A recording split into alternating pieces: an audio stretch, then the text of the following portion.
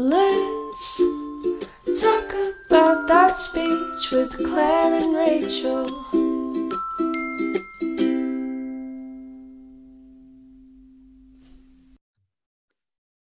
Hey guys, I wanted to take a second to talk to you about SpeechCube. SpeechCube is a monthly subscription box for pediatric speech language pathologists aimed to treat the whole SLP. Each box includes 5 or more items following a different theme each month. Of course, it contains some kind of therapy material, but also includes visual supports, sequencing cards, organizational items, sensory items, SLP decor, and a personal item made just for you. Subscription options include a single cube purchase, month-to-month subscription, or discounted 3 or 6 month subscriptions. Go to their website at speechcube.com and use discount code TACO, all caps, TACO, to receive 12% off your first cube order. Also, check out their SLP planning notepads in their shop. These notepads are made for and by SLPs to help you replace your millions of sticky notes. Also, make sure you follow them on Instagram at SpeechCube. Hey, everyone, and welcome back to the Let's Talk About Speech podcast. I'm Rachel. And I'm Claire. And we're back for another episode. Last week, Claire talked all about her summer camp experience with her intensive stuttering camp, and we're back for my camp. Yeah, so we're going to talk to Rachel, or Rachel's going to talk.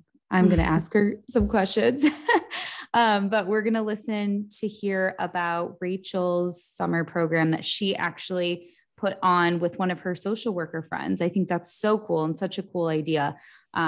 So yeah, give me the gist behind it. I'm excited to hear about it. Okay, so I don't know, like one day I just had this idea that it would be really fun to do some sort of like speech related summer camp, but also that's kind of tricky because typically when kids are going to speech, whether it's like an IEP in a school or, you know, seeing someone outside, like they have very specific goals. So that's kind of hard to like do a camp when everyone has very specific goals because it's so individualized. So I was talking to the social worker at my school, Carrie, who is so wise and such a wealth of knowledge. And we thought, what if we do like a language and social skills camp where we're not working on any specific goals, but we just have like the overall gist of we're working on different language things and, you know, different social skills goals. So we made a little flyer. We rented a room at like a local community center and we posted it on, you know, social media and just put it out there. And then it like blew up way bigger than we thought it was going to blow up.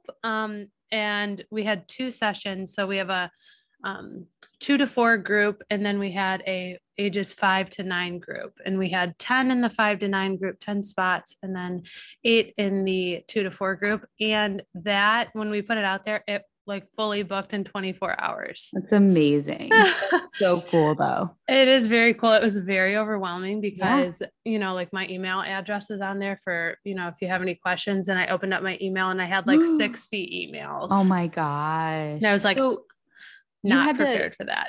You ended up doing another session then. Yes. Right? Yep. Yeah. So we ended up opening another session. Let me back up. So the camp was Monday, Tuesday, Wednesday. And for the ages 2 to 4 group, we met from 8:30 to 10, and parents were welcome to stay for that one. Especially because they're so young. Like I was trying to imagine myself just like dropping, Henry's going to be 2 in a month, like just dropping Henry off. That would, you know, be a little nerve wracking. Yeah.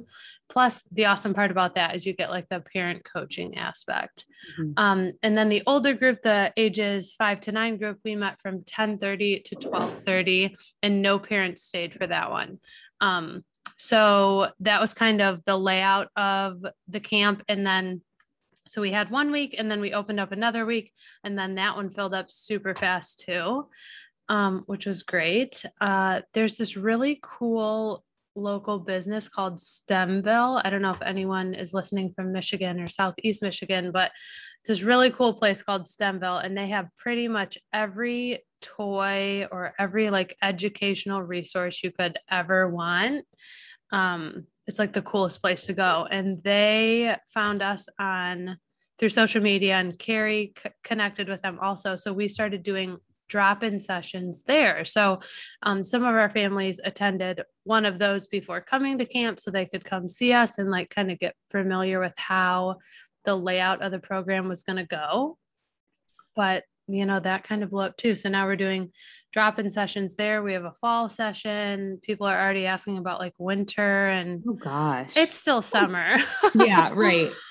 Yeah. So how is it structured? So like what kind of activities, like, I know you said you don't really have goals, but right. like what kinds of, I guess, concepts and skills do you target?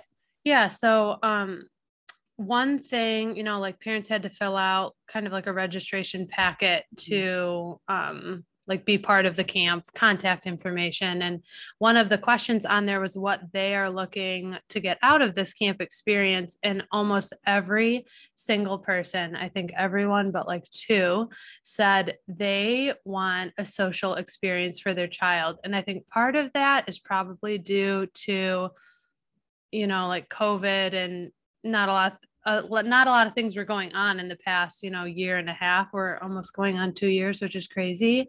But they wanted social experiences for their children. They said their children didn't know how to play with others. So we really took into account what everyone said. And the times, are a little different, whether it was the 1.5-hour session or the 2-hour session. But basically, when everyone came in, we started with free and open play, and we had, different toys or materials out. And that was usually like the first 15 minutes. And then we divided up into smaller groups, and we had either 3 or 4 different stations. So children would rotate through those stations and spend either 10 or 15 minutes at each. And then we would break for a snack because everyone loves goldfish. And then at the end, we would do a whole group activity. And usually that was usually an art project paired with a book. So each of our stations, like for example, one was all about turn taking, sharing, and working together. That's so big for that younger group too, right? Like if you've never played with other children, sharing is a really hard concept. Yeah. And then station 2 was like colors, shapes, sizes. That's where I worked on prepositions, same and different, a lot of those like basic concepts, sizes like big, little, small, whatever that may be. And then station 3 was following directions. So this was really helpful for a lot because a lot of our friends kind of struggled with that. Carrie actually worked this station most of the time, and she saw that they were struggling. She helped to teach them the skill that you should look at your peers or ask for help, which is so important. So that really helped them. I'm trying to think of different activities. We had so many sensory activities. We had water beads and made like an ocean sensory bin. So fun. Yeah. On our last day, I was like, we're just going to go all in and get really messy. So we had a barn, and then we had all of the little people animals. And then we had a bin of dirt so that the animals would get really dirty.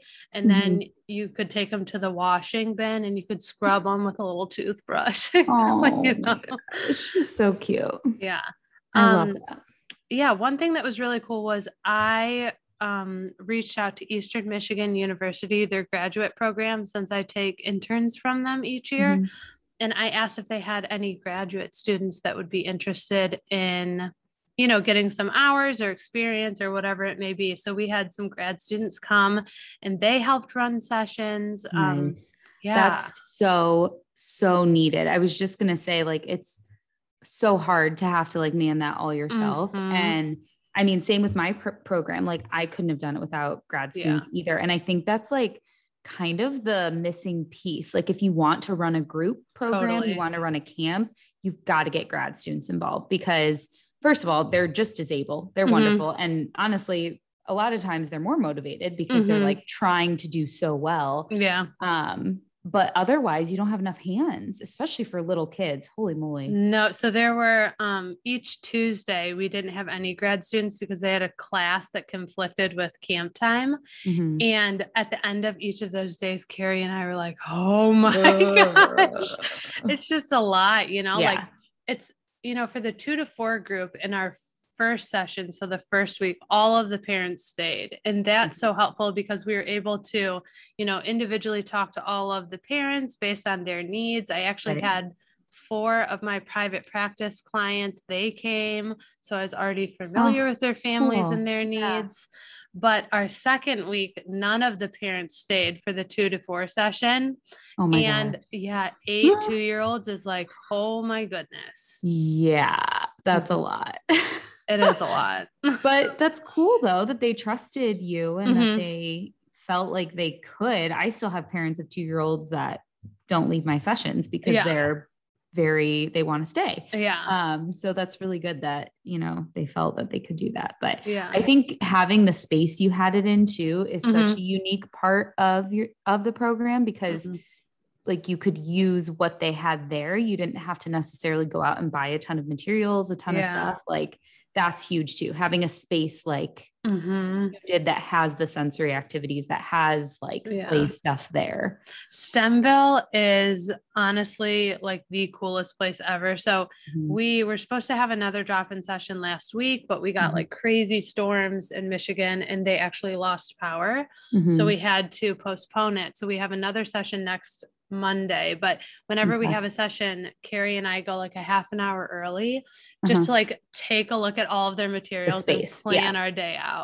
Yeah, definitely. Cause it could be overwhelming too, to be in that kind of place. Like, cause there is so much stuff. Totally. The cool thing too about the Stemville sessions is we do each of them a theme. So our first one was ice cream. And that like group project I talked about at the end, they all made like handprint ice cream cones. We read a book about like sharing your ice cream with friends, the Elephant and Piggy books. Do you know those? They're so cute. They're so cute. One of my clients a couple years ago introduced me to them. Actually, he like brought them into our sessions and they're so funny. They're so cute. They're so cute. Yeah. So then our next session is watermelon themed and we're going to make like cute little paper plate watermelons. And I was going to bring some watermelons in and whatever. So I don't know. It's so fun. The so cool part too about the summer session. So like the camp that I was talking about, the Monday, Tuesday, Wednesday, we held that at the Plymouth Arts and Recreation Complex. So it used to be an old middle school. Actually, that Nick went to, my husband went to, which is kind of funny. Yeah. But it's not a middle school anymore. And they kind of didn't know what to do with the building. So they turned it into an arts and recreation complex. That's why it's called the Park Plymouth Arts and Recreation Complex. And that's really cool because they have so many different resources in that building. It's right in like the heart of downtown Plymouth, which is, like a little town by us. And that was a really cool location too. Nice. So Stemville's in Northville, which is really close by, but and just like to do this kind of thing for those of you listening that might want to do this kind of thing. It's just like insane how much, I mean, I can't imagine how much of like the business side, like you've got to think of like the overhead, right? You've got to think of okay, how much do I have to pay for this event space versus how much am I getting from the sessions? Like that's just a reality of it. So to me, like, that's what I think of when I think of doing something like that, because the business side is almost a bigger part of it than the actual therapy side for the people running it, So, that's a really good point for doing that because it, like with mine, I had the space all right. Like I didn't have to deal with it just because I did it through who I work with, but to actually have to come up with the space, I think that's probably the hardest part, and having to manage the pay, having to manage like all of that. That's crazy. Do you think you'll do it in the winter? So, like, I know, because you're not on you're on a small break, but but also I want that break to be a break. Right. So really quick, going back to the business aspect, that's a very good point, because when I was like, Carrie, let's do a camp. And then like, I don't know, 2 days later, we like put it out to the world and then it turned into this huge thing. I was like, oh, okay. So there's a lot more. There's a lot that goes into it. Yeah.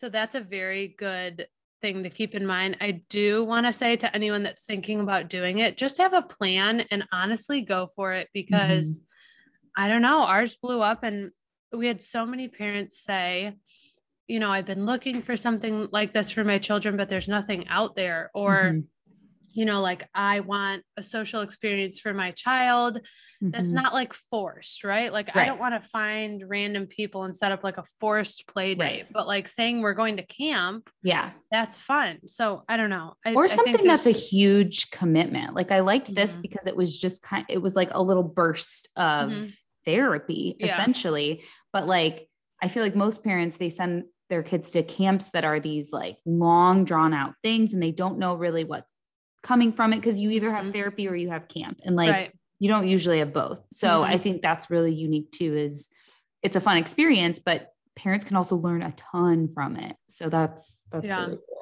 cool. So going back to winter, so we have a fall session running at STEMville. Oh my gosh, Rachel. But listen, it's 4 Sundays and it's only 1 hour each Sunday. Okay. That's not bad. So it's manageable. Manageable. Yeah. Well, okay. Here's Rachel. Like, she just had a baby, if you guys don't know, and she has a 2-year-old, like almost 2-year-old, not even 2-year-old. Not even 2 yet. I feel stressed, and I don't know how you do it. Like, I don't know. Everyone keeps saying that. And I'm like, am I going to crumble soon? I don't know. No. You're just a superhuman. You're not going to crumble. So I guess if we do a winter or something, it would be something similar to that. Okay.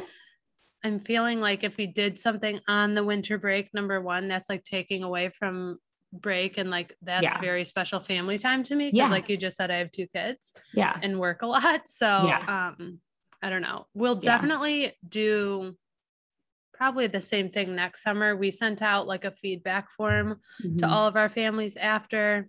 Nice. We got really good reviews, and almost everyone, not almost everyone, but several people said we wish it was longer. So maybe we'll make it into like a week thing. Maybe like but I mean, this is what happens. Like, you pilot a program and you see how it goes, and you'll probably change it. You'll probably keep changing it for the next couple of years and develop it into something that's going to, I think, be really cool for your area. Yeah. And that a lot of areas should have. I think that's genius. Definitely you need grad students though. Yes. But that's people. The great thing is you could definitely make it like a summer thing with Eastern Michigan to have as one of their summer placements.